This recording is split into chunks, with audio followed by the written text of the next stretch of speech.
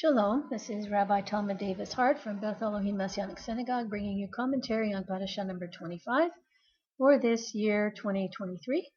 This is Tzav, given order. This is out of Leviticus 6:1 through 8:36. So this week we're going to concentrate on the relationship between the Parashah and the Brit Kadashah, that's a refreshed, renewed covenant, a little more than usual to emphasize the applicability of the sacrifices beyond the Tanakh and into the time of Yahshua, the present and beyond. And this focus will be on the burnt offering and the disposition of the ashes. Now, comparing this Parashah to the previous one, where Moshe presented the role of the individual in the process of the offerings, this Parashah provides supplemental instructions for the priestly line, that is Aharon and his sons. Yahweh elaborates on the sacrifices in the previous Parashah, but adds a new one, the thanksgiving offering, which is a type of peace offering. It's a voluntary offering with two special features.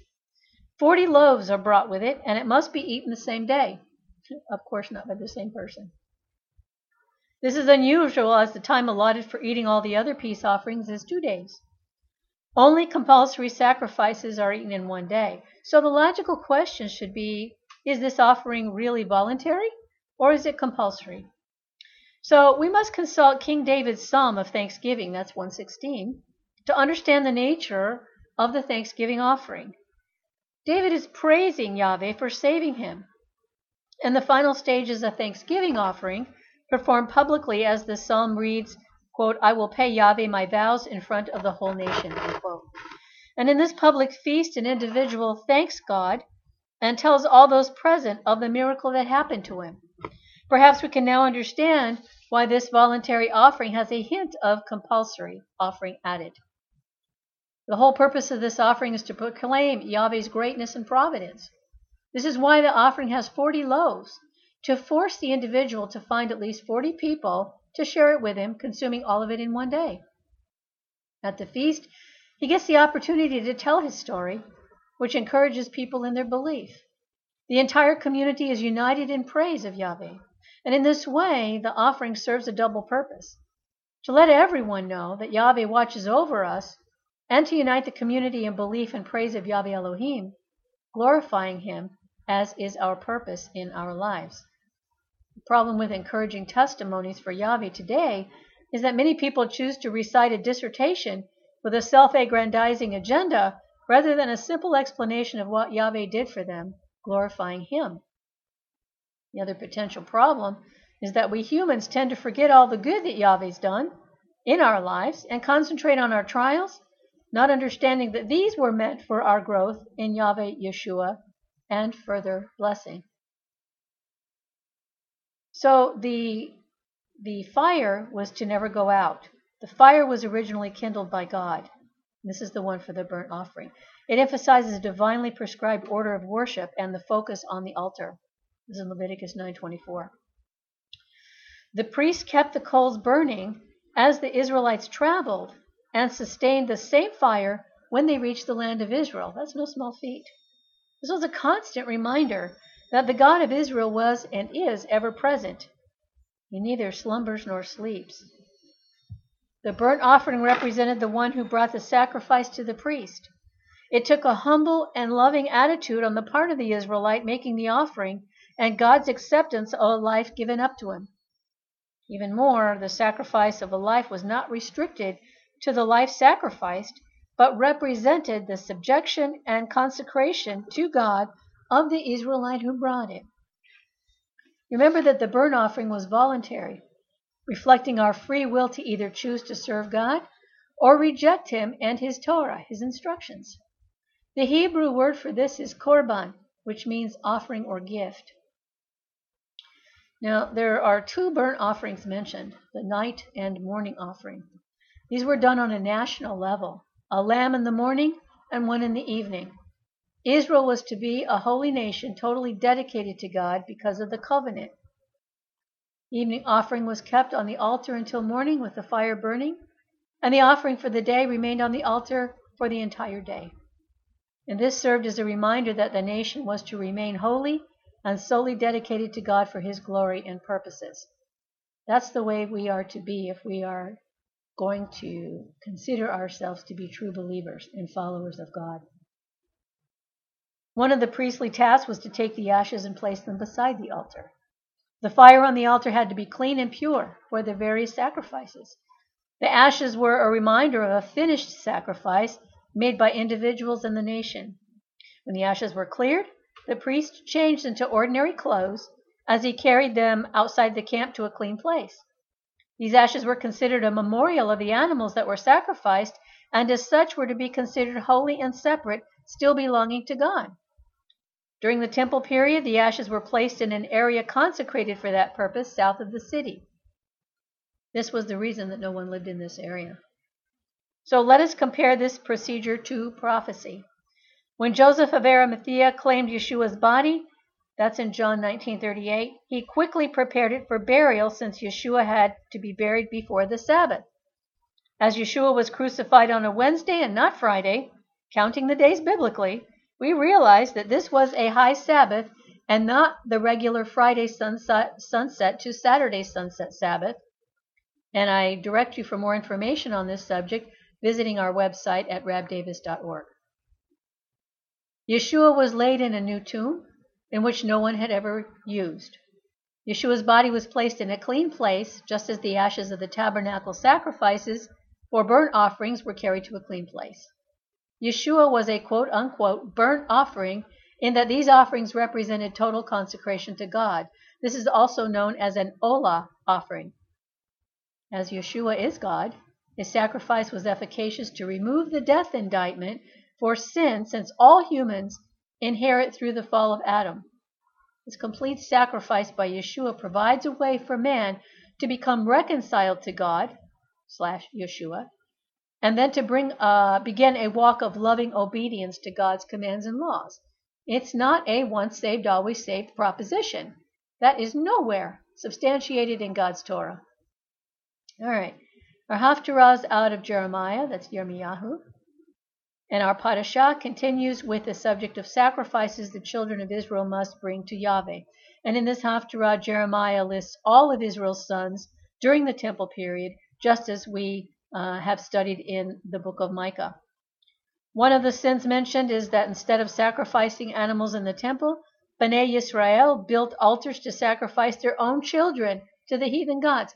This is what's happening with abortion today. We have gone back to doing the same sins that Israel was accused of and was punished for when the temples were destroyed. We have not learned anything from history. The prophet tells them that Yahweh wants them to do kind and just deeds instead of sinning and bringing sacrifices without the heart that goes with it. The sacrifice loses its efficacy when an individual heart is not repentant and obedient toward Yahweh. Our break Parashah is out of Romans 12, and it says, quote, I exhort you, therefore, brothers, in view of God's mercies, to offer yourselves as a sacrifice, living and set apart for God. This will please him. It is the logical temple worship for you. In other words, do not let yourselves be conformed to the standards of the Olam Hazeh, that means this world. Instead, keep letting yourselves be transformed by the renewing of your minds, so that you will know what God wants and will agree that what he wants is good, satisfying, and able to succeed, unquote. Now, Shaul or Paul is exhorting all believers to respond positively and fully to God because of everything he has done and is doing. In chapters 1 through 11, I exhort you to do everything. In chapters 12 through 15, all of which is emphasized in the instruction to offer yourselves as a sacrifice. Now, God's mercies were spoken of throughout chapters 1 through 11, especially in 9 through 11, and explicitly in 11, 30 through 32. God's mercies form the pivotal book of Romans, on which Shaul, or Paul, turns from doctrine to the practical advice introduced by the Greek word parakalo, I exhort, or advise, counsel, encourage, request. Offer yourselves, literally your bodies, as a sacrifice, a striking metaphor when animal sacrifices were still being made twice a day in the Jerusalem temple worship. In 6, 1 through 14, and 8, 13, he explained what kind of death is required. The believer is not to live by his old nature, but by the Spirit. then he will be living with the Messiah's life and thereby be set apart for God. That's the new man. We have a new nature. We are expected to replace our human nature with a Torah-observant nature.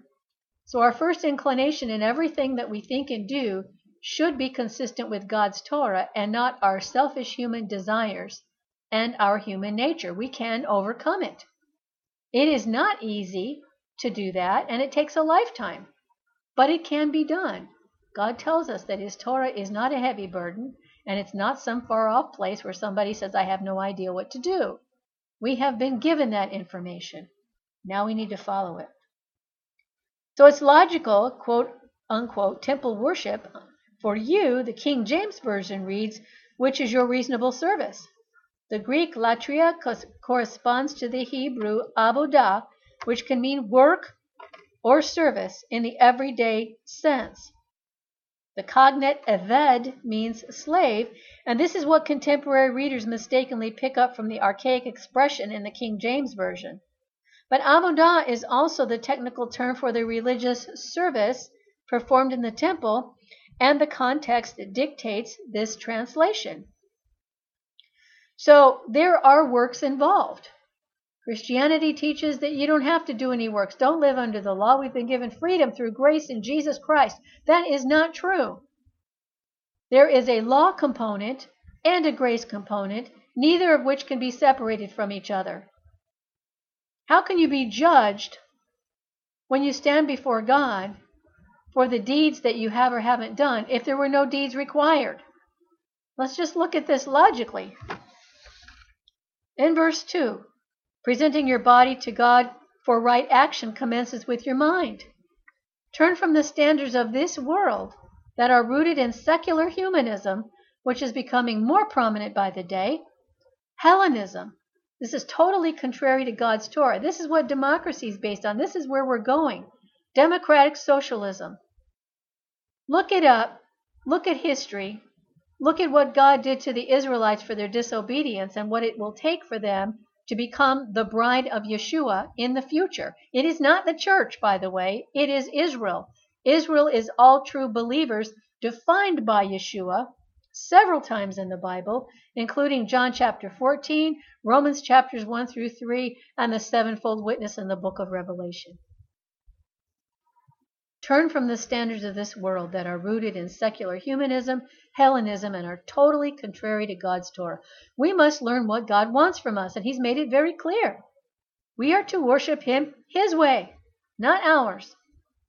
After careful consideration, we must agree that what he wants is morally good, psychologically satisfying, and in practice with our ability to accomplish, reaching our goal. In the Greek, teleon, sometimes rendered perfect, but in this passage strongly connotes the goal orientation and accomplishment inherent in the related word telos, as explained in 10:4. Let's look at these verses in more detail. Later in the book, Shaul speaks of the evidence that non-Messianic Jews have not submitted themselves to God's way of making people righteous, which shows that their zeal for God is not based on a correct understanding. I'm talking about rabbinic Jews, those of the other sects, that's sects of Judaism, that do not follow God's Torah. This lies in the belief that Messiah has not brought the law to an end, nor is he the termination of the law as a way to righteousness. The Torah continues. It is eternal. God's Torah, properly understood, is the very teaching that Yahshua upholds and taught his disciples, by the way, and to which Paul was converted from rabbinic Judaism, is what's going on here. This is the only way to righteousness, although it is Yahshua the Messiah through whom the Torah's righteousness comes. For the good news that righteousness is grounded in trust is proclaimed already in the Torah. This is the central point of 9:30 through 10:21. In seed form, this was already stated. Shaul declares it directly in Galatians 3:6. To such a Torah there is no cessation, neither in this or the next world. How can Christians, the clergy starting with, teach that the law is dead and it was abrogated with the crucifixion of Yahshua? It was not. Read the book yourself. The truth is not peripheral. but it's central to the gospel and it cannot be compromised, even if the whole of Christianity were to oppose it, which they do. While there's a recent and valuable strand of modern Christianity scholarship that acknowledges Shaul was neither anti-Jewish nor anti-Torah, this truth is not widely taught in popular Christianity. I've gone to both Christian seminaries and Jewish yeshiva, and I know what they teach. To embrace this truth would mandate Christians re-examine their belief and the pagan traditions they hold dear to this day.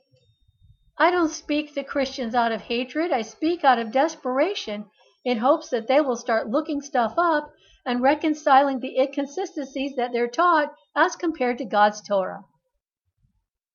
To Jews who have even a modest amount of Jewish training, the Torah is correctly understood as a central and eternal element of God's dealing with mankind in general and with Jews specifically. Therefore, the idea that the law has come to an end with Christ or was nailed to the cross is for them both shocking and unacceptable, as it should be. Fortunately, these statements are also untrue. According to Arndt and Gingrich's A Greek-English Lexicon of the New Testament, the Greek word telos, used 42 times in the New Testament, has to mean finish, cessation, termination in 4 or 5 places. Mark 3:26, Luke 1:33, 2 Corinthians 3:13, 1 Peter 4:7. And in the majority of cases, its meaning is either aim, purpose, goal toward which a movement is being directed. 1 Titus and 1 Peter 1:9. Outcome, result, consummation, last part of a process not obviously being directed and which may or may not terminate. These meanings are reflected in the English word teleology, the branch of philosophy dealing with goals and purposes. So we must ask, why is telos generally regarded as meaning termination in this case? The answer is that theology gets in the way of exegesis. Wrong theology that falsely understands the Mosaic law as not offering God's righteousness through trust, wrong theology that denigrates God's Torah, and thereby both the God who gave it and the believers to whom he gave it, and who observe it out of love and obedience. Even the paraphrases of the Living Bible persist with misinterpretations such as, quote, Christ gives to those who trust in him everything they're trying to get by keeping his laws. He ends all of that, unquote. And Phillips, quote, Christ means the end of struggle for righteousness by the law for everyone who believes in him, unquote. That is simply not true, unless you interpret believe as following, emulating, observing, worshiping. Sadly, these statements completely miss the point. The verse is not about our struggle. It's about God's Torah. It's true that whoever comes to trust in Yahshua relies on him for reconciliation and forgiveness of past sins. That's in Romans 3:25 and 2 Peter 1:9. Thus ending self-effort. We cannot make it on our own. Neither can we make it on grace alone or following God's laws alone. It has to be loving obedience to God's laws and his grace. This verse doesn't speak of anything ending. It says the great sweep of God's purpose in giving the Torah as a means to righteousness achieves its goals and consummation in the coming of the Messiah. Shaul says that it therefore follows that a person who has the trust in God which the Torah requires will, precisely because of what he has, this trust, which is an action verb in Hebrew that means to worship and follow, which forms the basic foundation for obedience to the Torah, understands and responds to the gospel of the kingdom, not the gospel of profession. Even the demons believe and they tremble. We speak of God so casually in many cases. But trusting in God's Messiah Yahshua, who are one and the same. Only in this way will a person be deemed righteous in the sight of God he wants to serve and whose Torah he wants to obey. Only by an act of belief in Yahshua will one be able to obey the Torah by the gift of the Ruach HaKodesh, the Holy Spirit, which empowers the believer. Disbelief in Yahshua is necessarily disbelief in God's Torah, for Yahshua is the manifested living Word of God, HaTorah. This is because the goal in which the Torah aims is the Messiah, who offers the Torah's righteousness, which is God's righteousness, His Torah, to everyone who trusts and obeys His commands. I hope you found this helpful, and I hope it's provocative for you, and that you continue to seek and ask and knock for knowledge and wisdom according to God's Torah. Shalom.